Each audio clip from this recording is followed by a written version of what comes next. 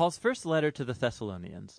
This is most likely the earliest letter that we have from Paul, and the backstory for it is found in the book of Acts. It's where Paul and his co-worker Silas went to the ancient Greek city of Thessalonica. And after just 1 month of telling people the good news about Jesus, a large number of Jewish and Greek people gave their allegiance to Jesus, and they formed the first church community there. But trouble was brewing. Paul's announcement of the risen Jesus as the true Lord of the world, it led to suspicion. So the Christians in Thessalonica were eventually accused of defying Caesar, the Roman emperor, when they said that there is another king, Jesus.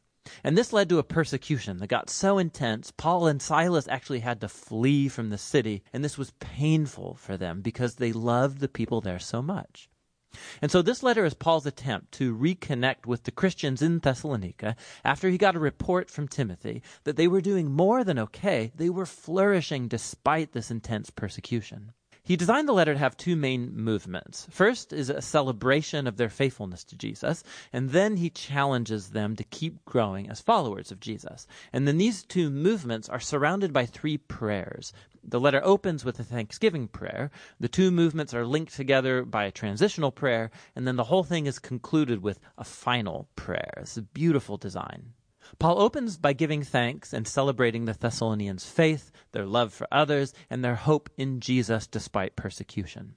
He goes on to retell the story of their conversion, how they used to be idolatrous polytheists, and they were living in a culture where all of life was permeated by institutions and practices that honored the Greek and Roman gods. And Paul talks about how they turned away from those idols to serve the living and true God, and that they're now waiting for the coming of God's Son from heaven. So in a city like Thessalonica, transferring your allegiance to the Creator God of Israel and to King Jesus, this came at a cost. Isolation from your neighbors, hostility from your family. But for the Thessalonians, the overwhelming love of Jesus who died for them and the hope of his return, it made it all worth it. Paul then retells the story of his mission in Thessalonica and of the dear friendships he formed with the people. He uses really intimate metaphors here. They treated him like their child, and he became like their mother and like their father. He says, "We were happy to share with you not only the good news from God, but our very selves, because we came to dearly love you." Paul reminds us here that the essence of Christian leadership is not about power and having influence. It's about healthy relationships and humble, loving service. He reminds them that he never asked for money. He simply came to love and serve them in the name of Jesus. And so Paul moves on to reflect on their common persecution. Just like Jesus was rejected and killed by his own people, so now Paul is persecuted by his fellow Jews, and the Thessalonians are facing hostility from their Greek neighbors. And Paul draws a strange comfort from knowing that together their sufferings are a way of participating in the story of Jesus' own life and death. Paul then shares about the anguish he experienced when he heard of the hardships the Thessalonians had after he and Silas fled. So he sent Timothy to support them and see how they were doing. And to his joy, Timothy discovered that they were going strong. They were faithful to Jesus. They were full of love for God and their neighbors. And they longed to see Paul as much as he longed to see them. And so Paul concludes with a prayer for endurance. And what's cool is that he introduces here the topics he's going to address in the letter's second half. He prays that God will grow their capacity to love, that he'll strengthen their commitment to holiness as they fix their hope on the return of King Jesus. So he opens the letter's second movement by challenging them to a life that's consistent with the teachings of Jesus. So this means, first of all, a serious commitment to holiness and sexual purity. In contrast to the promiscuous, sexually destructive culture around them, they are to follow Jesus' teaching about experiencing the beauty and the power of sex within the haven of a committed marriage covenant relationship. God takes sexual misbehavior seriously, Paul says. It dishonors and destroys people and their dignity. Following Jesus also means a commitment to loving and serving others. So Paul instructs them that Christians should be known in the city as reliable people who work really hard, not just to make money, but so that they can have resources to provide for themselves and to generously share with people who are in need. After this, Paul addresses a number of questions the Thessalonians had raised about the future hope of Jesus' return. So some Christians in the church had recently died, most likely killed as martyrs, and their friends and family are wondering about their fate when Jesus returns. And so Paul makes it clear that despite their grief and loss, not even death can separate Christians from the love of Jesus. When he returns as king, he will call both the living and the dead to himself. And Paul uses a really cool image here. He uses language that would normally describe how a city subject to the Roman Caesar would send out a delegation to welcome or meet his arrival. Paul then applies this imagery to the arrival of King Jesus. He too will be greeted by a delegation of his people who will go to meet the Lord in the air as they welcome and escort him back to this world where he'll establish his kingdom of justice and peace. Paul then wants the Thessalonians to see how this hope should motivate faithfulness to Jesus. So he pokes fun at the famous Roman propaganda that it's Caesar who brings peace and security. Of course, Rome's peace came through violence, through enslaving their enemies, and military occupation. And Paul warns that Jesus will return as king one day and confront this kind of injustice. Followers of King Jesus should live in the present as if that future day is already here. Despite the nighttime of human evil around them, they should stay sober and awake as the light of God's kingdom dawns here on earth as it is in heaven. Paul closes all of these exhortations like he began, with a hopeful prayer, that God would permeate their lives with his holiness, that he would set them apart to be completely devoted and blameless until the return of King Jesus. 1 Thessalonians reminds us that from the very beginning, following Jesus as king has produced a truly countercultural or holy way of life. And this will sometimes generate suspicion and conflict among our neighbors. But the response of Jesus' followers to such hostility should always be love, meeting opposition with grace and generosity. And this way of life, it's motivated by hope in the coming kingdom of Jesus that has already begun in his resurrection from the dead. And so holiness, love, and future hope, that's what 1 Thessalonians is all about. Isn't that good? I love that. So anyways, you ever have that moment when you go backstage to blow your nose, but then you forget to turn your mic off? Yeah, that happened. All right, 1 Thessalonians 1. Woo. Humility is flowing. 1 Thessalonians. Paul, Silvanus, Timothy, to the church of the Thessalonians, in God the Father and the Lord Jesus Christ, grace to you and peace. We give thanks to God always for all of you, constantly mentioning you in our prayers, remembering before our God and Father your work of faith and labor of love and steadfastness of hope in our Lord Jesus Christ. Lord God, just speak to us today through your word. Reveal and illuminate all that you'd want to say and speak to us today. In your name we pray. Amen. All right, grace to you and peace. Now, if you're reading a letter from Paul, you're probably going to come up against these two words, grace and peace. Grace to you, which would be a common greeting in the Greco-Roman culture in which Paul lived. And then, of course, peace, a very common Jewish greeting, shalom. We've all heard that word before. But then Paul comes in, he puts this Christian spin on grace and peace. He actually is greeting you with God's grace, with God's peace. If you ever receive an email from me, there's a good chance, not all the time, but a good chance you'll see that I signed it at the very end, grace and peace, Pastor Dan. There's a really, actually a specific reason that I do that. When I was in college over at the University of Wyoming, I was part of, it's kind of a mouthful, but I was part of the Rocky Mountain Baptist Coalition church plant. So Rocky Mountain Baptist Coalition Church.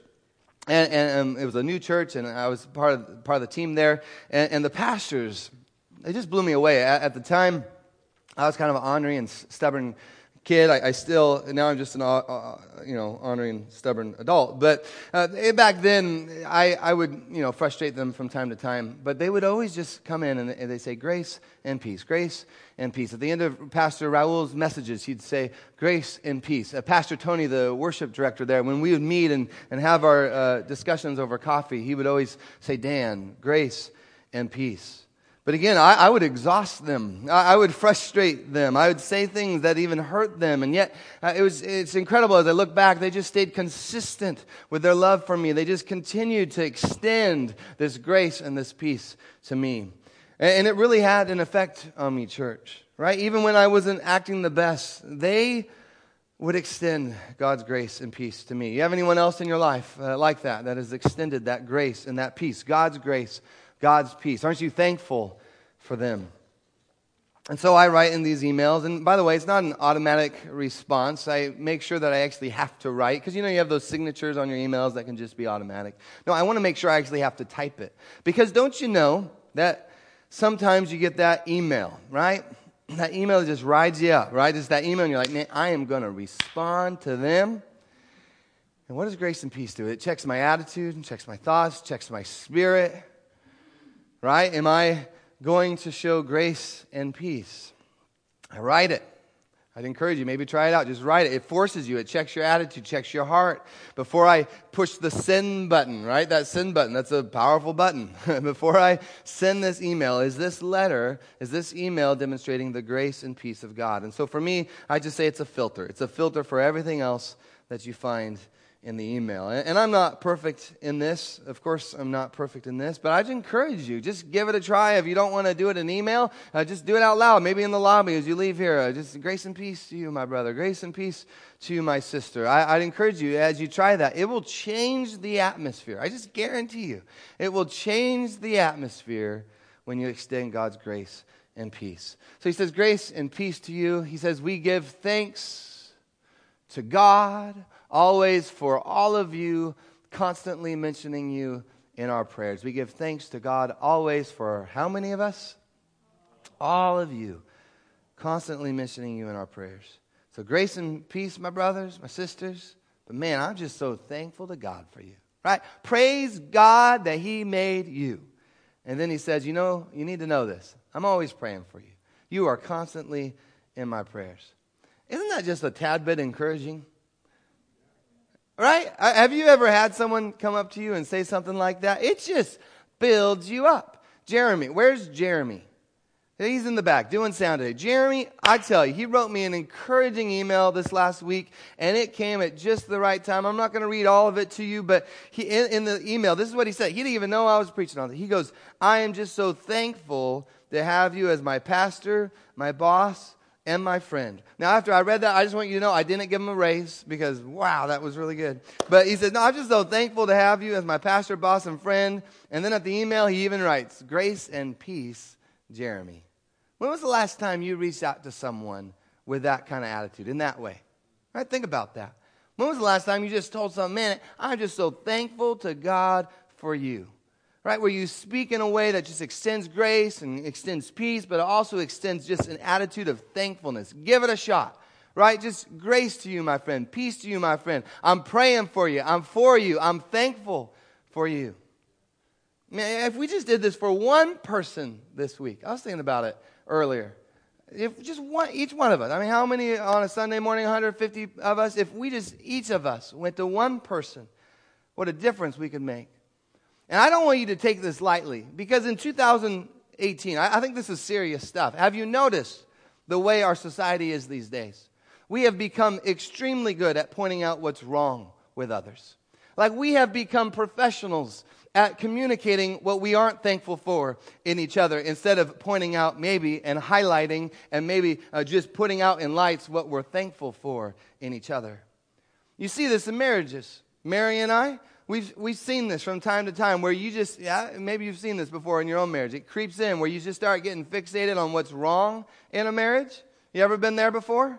Where you just cannot think of anything what's right? You're not even close to celebrating any good thing. You're just fixated on what's wrong. Be careful. I just encourage, if you're creeping down that road, be careful if you're going down that road. It is a dangerous road when all that you can see is someone and what's wrong with them instead of what is right. I mean, just think of your thoughts, your attitude, your spirit. Think about how that just affects you. It takes you down to a place where all you can think are things that are kind of sour about another person. I'm just telling you, when all you can think is sour things about another person, there is no good thing, not enough good. There's no amount of good things that they could ever do to get you to change your mind.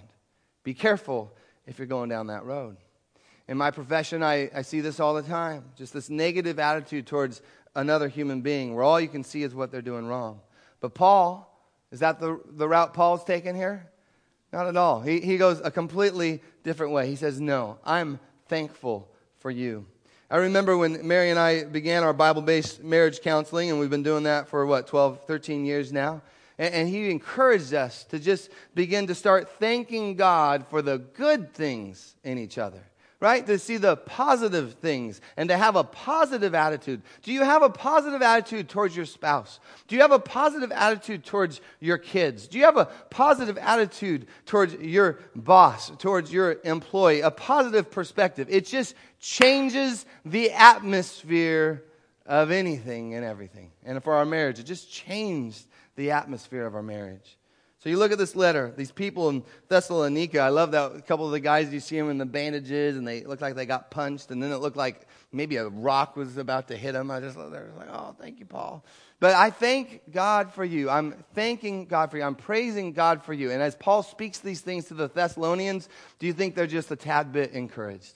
You know it. I mean, just it builds them up. So he says, we thanks God always for all of you, constantly mentioning you in our prayers, remembering, it just gets better, church, remembering before our God and Father your work of faith, your labor of love, your steadfastness of hope in our Lord Jesus Christ. We're going to break that down just a little bit. He says, we remember before our God and Father 3 things. First, the Thessalonians' work of faith. If you're taking notes, you might want to write these down. 2, your labor of love. And 3, your steadfastness of hope in Jesus. So now he's getting specific, isn't he? He's getting specific on why he's so thankful to God for the Thessalonians. It's because of their work of faith, labor of love, steadfastness of hope. Well, let's start here with work of faith. Everybody say work of faith. Let's try that again. Work of faith. There we go. I love this phrase because sometimes when you use the word faith, right, you just got to have faith, or you just believe in faith. It can kind of sound like something that just kind of happens in your head, right? It's just your thoughts, your emotions, right? Just have faith. Paul's saying your faith is not just a thought, it's not just an emotion, it's not just kind of this passive virtue, but faith, it actually has some legs, right? It's active, it's moving, it's the work of faith. Paul talks a little bit more about this work of faith in verse 9, and we'll talk about this next week. But he says that you turned to God from idols to serve the living and true God. You turned to God from idols to serve the living and true God. So you were heading in one direction, like the video talked about. You were worshiping these Greek and Roman gods. You were just doing what everybody else was doing in your culture. But then in faith, you turned. By the way, for the Thessalonians, that cost them something, didn't it? It cost them relationships. It cost them friendships. Maybe even brought some persecution into their life. But they turned from one way of living, and now they're serving the true and living God, waiting for the return of Jesus. It's this beautiful work of faith. Can any of you relate to what Paul is talking about? I think it's something to consider in your own life. Many people make that confession of faith, right, where you put your faith in Jesus. But then how many people make the confession of faith, but then try to live their life in the same way that they've always lived it? But that isn't faith, right? Faith isn't merely belief, like believing that something is true, like believing that the sky is blue. No, faith, it's something that moves. Faith is belief in action. It moves you. It changes you. Faith that makes you turn from what is wrong to what is right. Faith that turns from dark and hurtful things to things that are right and healthy and good. Faith, it turns. It turns from worshiping idols, worshiping the gods and things of this world, and it turns. And instead it turns to the true, living God. Church, I want to challenge us in this. Faith is active. Faith that moves us. It challenges us in our very core of our being. In the book of Hebrews, look at what it says. It says, by faith, Noah, being warned by God concerning events as yet unseen, in reverent fear he constructed an ark for the saving of his household. By this he condemned the world and became an heir of the righteousness that comes by faith. Anybody, what did Noah do by faith? He built an ark. He built an ark, by the way, while the ground was still dry. And he spent years, decades, building this ark. The next verse says, by faith, Abraham, he obeyed when he was called to go to a place that he was to receive as an inheritance. By faith, he went out. Everybody say this with me together. Not knowing where he was going. Did you hear that? Abraham, he believed God. He trusted in God. But his belief, it compelled him to go out, even though the Bible says he doesn't even know where he's going. But by faith, man, in the faith that I have in you, God, and the promises of God, I'm going to go even though I don't know where I'm going. When was the last time by faith you went out even though you didn't know where you were going? Right? Just think about it. Where is that work of faith on display in your life? What is God calling you to? I was thinking about it in my own life because, man, I'm still in process. I'm still on the journey, man. Just those areas where I need to turn from idols. I need to turn from the things of this world and instead turn to God in a way that's more than just in your head, right? More than just in your thoughts, more than just your emotions, but in a practical, physical way where you put feet to your faith. It reminds me of Micah's dad. I was thinking about your dad this week. 10 years ago, he prophesied over me when we were in Spokane that I was going to record an album.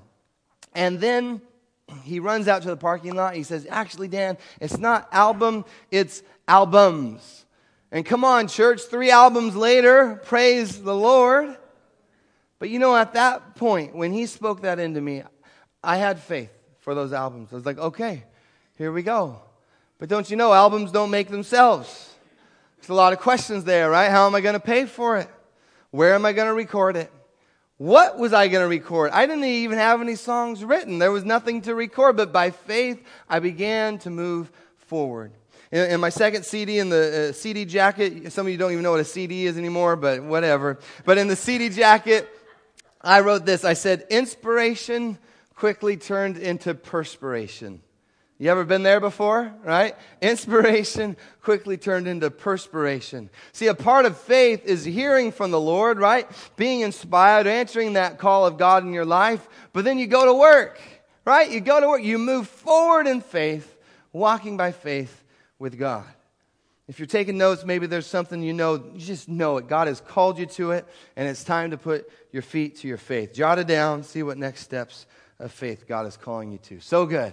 So he says, remember, he remembers their work of faith, and then he says, we remember your labor of love. Everybody say, labor of love.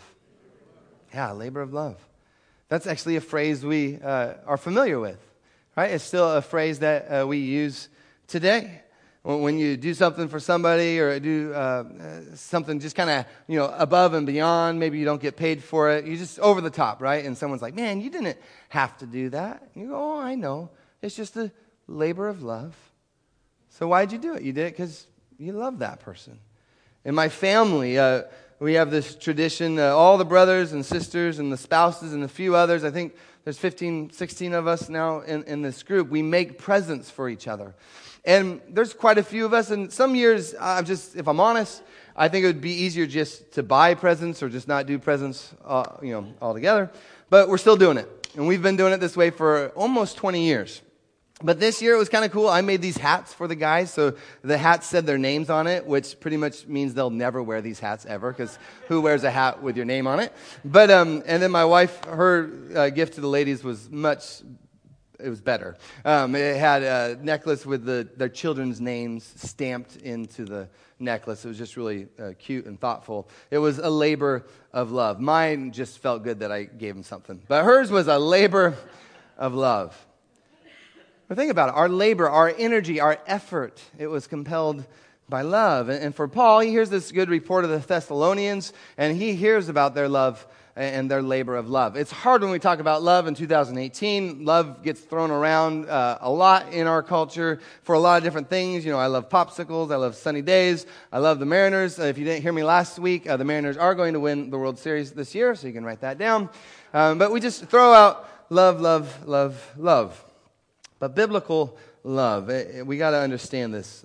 Biblical love, it's more than just having kind of fond thoughts about something or someone. Godly love, Christian love, it is actually demonstrated in a willingness to sacrifice for one another. You see this in a lot of scriptures. You see this demonstrated from God himself. John 3:16, God so loved the world that he gave his only son. 1 John tells us this is how we know what love is, that Jesus Christ laid down his life for us. And you and I, all of us, we ought to lay down our lives for our brothers and sisters. You just go 2 more verses after that, and he says, dear children, this is so good. Let us not just love with our words or with our speech, but with what? With our actions and in truth. Do you see that? Do you just see that labor of love? Not just a thought, not just an emotion, feeling, but it's an action. It's an action. And by the way, the word that Paul uses there for labor, it isn't just some kind of cute, fuzzy word. It's actually kind of serious. The word he uses for labor actually means labor. One commentary says it this way. This is so good. He says, the word conveys the idea of arduous toil involving sweat and fatigue. It emphasizes the weariness which follows as a result of the straining of all of one's powers to the utmost. That's the labor of love. I want you to hear that. It conveys the idea of arduous toil involving sweat and fatigue. It emphasizes the weariness which follows as a result of the straining of all of one's powers to the utmost. I mean, that's intense. Do you see that, church? That's a costly love. It's truly a labor of love. I've witnessed this kind of love in several of you as you've walked your parents through the end stages of their lives. That's not an easy assignment. It's full of sweat. It's full of fatigue and toil. It's full of weariness. Some of the most exhausted and tired faces that I've seen are those who are taking care of their elderly parents. I saw this in my own parents as they cared for my grandparents on my mother's side. And yet, in the midst of the stress, intense stress, right? You know what it's like to try to manage an estate and manage some of those bigger decisions. And in the midst of the pain, in the midst of the exhaustion, there's a love that you have, right? It rises up for your parents. It rises up for your mom and for your dad. As Christians, where does that love even come from? That love comes from Jesus himself. It compels you. I've talked to so many of you, and you've said it's one of the hardest things you have ever done. In the truest sense, it's a labor of love. But I think this kind of love, it's challenging, isn't it? It's challenging for us. Because in many ways, as human beings, we want to love, but we want to love in a way that doesn't cost us anything. We try to love in a way that doesn't include fatigue, that doesn't include exhaustion. That's why helping someone move, it's pretty healthy to help someone move, right? If you're just struggling with how to love, just sign up to help somebody move. Because have you noticed that moving is hard work? Moving, it's inconvenient work. Moving, it usually takes longer than you thought it would. Moving, there's always at least 1 or 2 things that go terribly wrong when you try to move. And have you noticed that only half of the people that actually said they were going to help move actually come to move, which makes it even harder, more intense for those who actually showed up. Those are healthy situations for us to be in as Christians, right? It's healthy. Because it cost us something. And there's a good chance that next morning when you woke up, you probably felt sore, didn't you? You probably felt tired. It's a sacrificial love. It's a labor of love. It reminds me of one of the great events we do here at LifeSpring. Ever since I became lead pastor back in 2012, we hold a yearly volunteer appreciation event. Raise your hand if you've ever been to the volunteer appreciation event. Absolutely. One of the most fun things we do. Last year it was 70s theme, which was fun. I got to wear my little 70s wig and wear my bright orange polyester suit. Just a whole lot of fun. Here's the thing, crazy part about it. It's on Sunday night, which means Monday comes, right? A work day comes the next morning. But that's cool. I get Mondays off. But do you know who doesn't get Mondays off? Is the volunteer leadership team who puts on the volunteer appreciation event. The absurdity of that is awesome, right? Our volunteer leadership team puts on the volunteer appreciation event.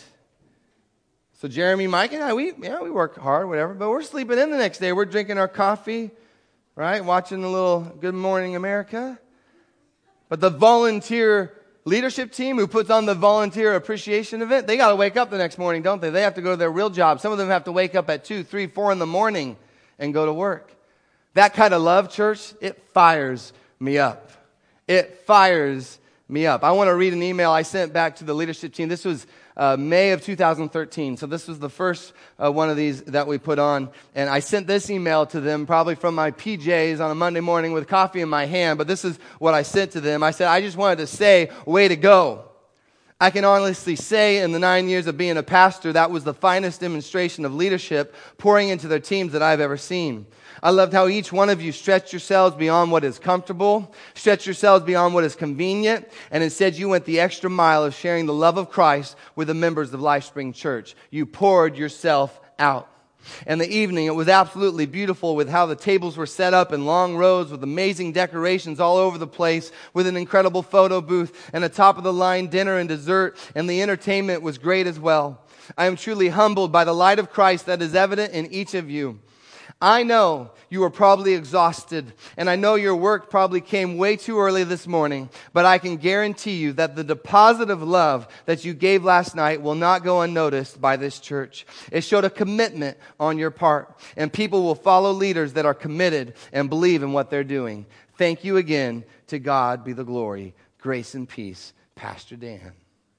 It's a labor of love. It's a love that costs you something. And all we have to do is look around in this world, right? There's opportunities upon opportunities in this world for us to express this kind of love. But I even think about my own life. Sometimes we can convince ourselves, it's just not for me, right? We make excuses for not expressing this kind of love. Whether it's, I'm too old for this, or I didn't get paid for this, or I'm too busy for this. And you know what? Maybe you're right. And you need wisdom, and you need to be wise, and don't say yes to everything. There's certain things you got to say no to. But as Christians, there also has to be those times when we say yes, right? Where Christ's love so compels us that we begin to demonstrate this labor of love. So in your own life, even as you're sitting here this morning, let the Lord just begin to show you where that might be for you. So he remembers their work of love, their labor, or their work of faith, labor of love. And then third thing, steadfastness of hope. Everyone say steadfastness of hope. Yeah, and it's a hope that's in Jesus. I adore this phrase. The New Living Translation says it this way: it's an enduring hope that you have because of our Lord Jesus Christ. So think about it as a hope that isn't just here one day and gone the next. Right? You're like, man, I have all this hope in Jesus. Then you turn around and you're like, there is no hope. No, have you ever been there before? I mean, all of us have. But no, that's not the hope that the Thessalonians had. They had a hope that actually survived the highs and the lows of life. It was a hope that survived the waves of life. It was a hope that survived the trials of life, right? Nothing could steal or take away the hope that they had because of Jesus. I love what Michael Green writes in regards to this steadfastness. He says, the mature Christian does not give up. His Christianity is like the steady burning of a star rather than the ephemeral brilliance and speedy eclipse of a meteor. That's the kind of hope we have, church. The steady burning of a star.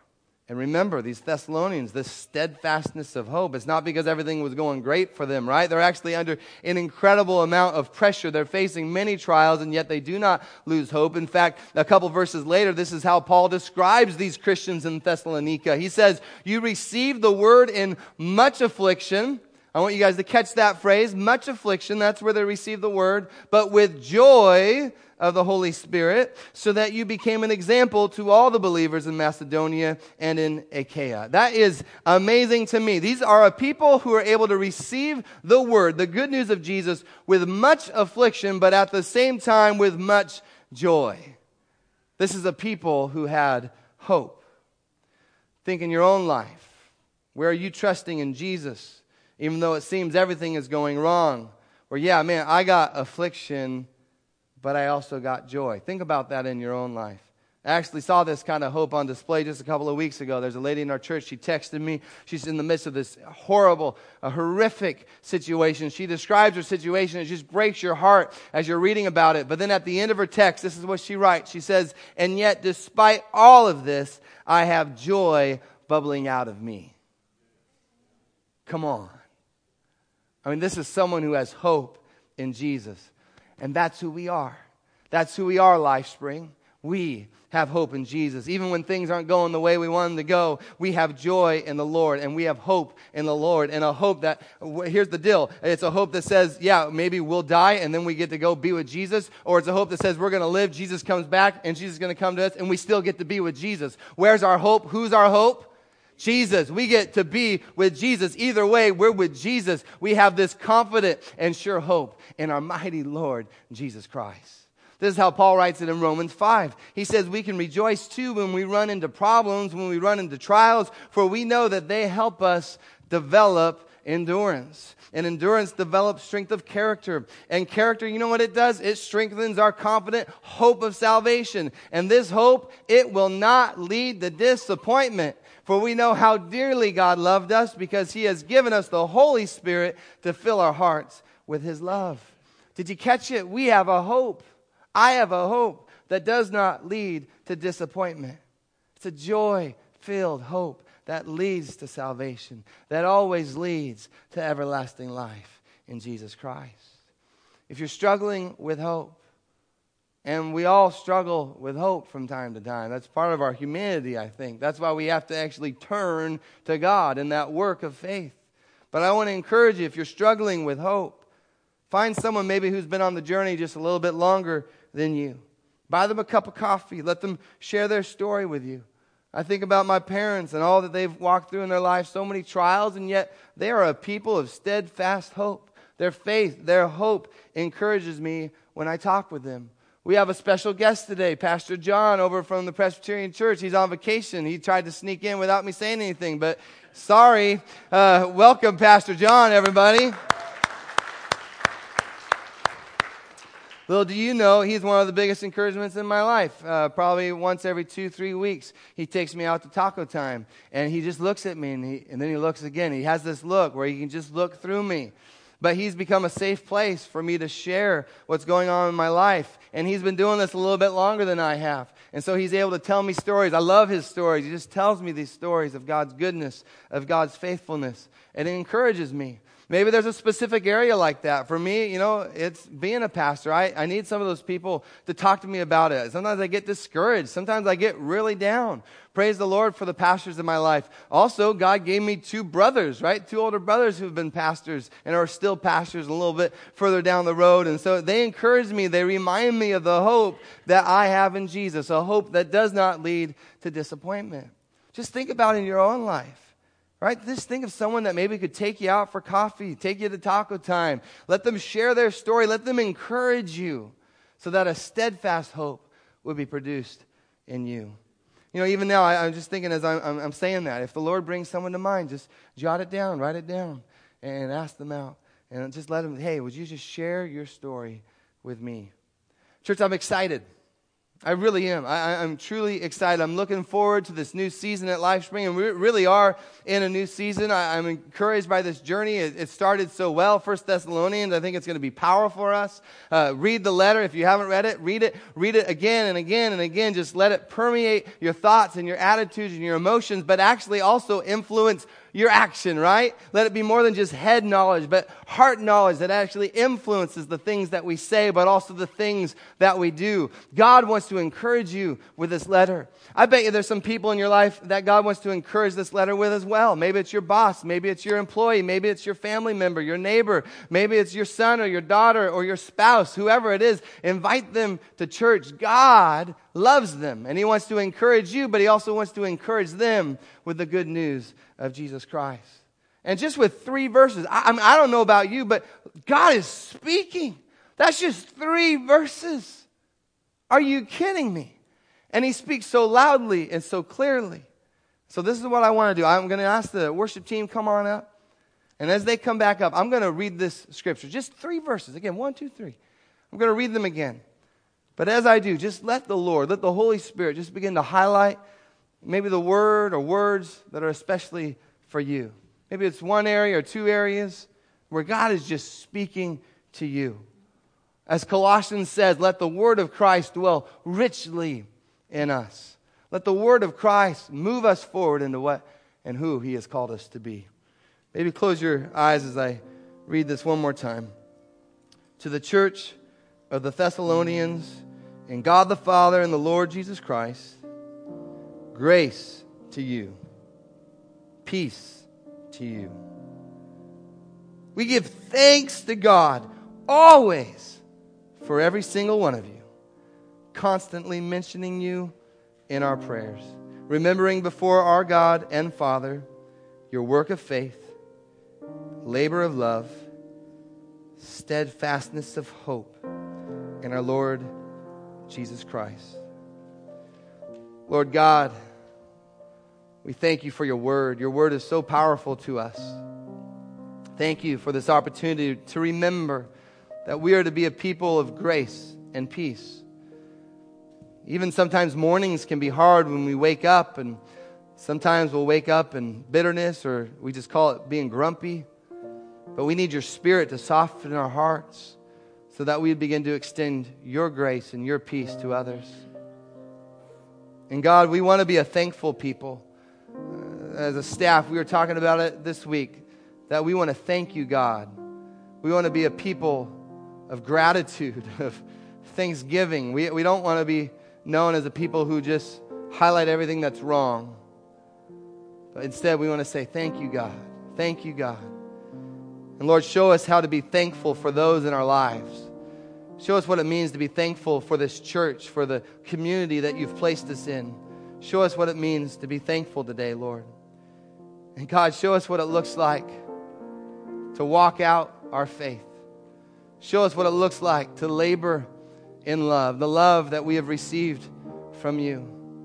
And God, show us what it looks like to have a steadfast, enduring hope, where we do not waver, we do not get tossed to and fro, but we stay steady as we keep our eyes on the prize and we look to you, Jesus, our true living hope. That whether I die today, I'm with you, or whether you come back, I'm still with you. Either way, I'm with you, Jesus. You truly are my hope. Encourage us with your word today. Lead us by your word today. Empower us by your word and your Spirit today. Lord, help us. In your name we pray. Amen.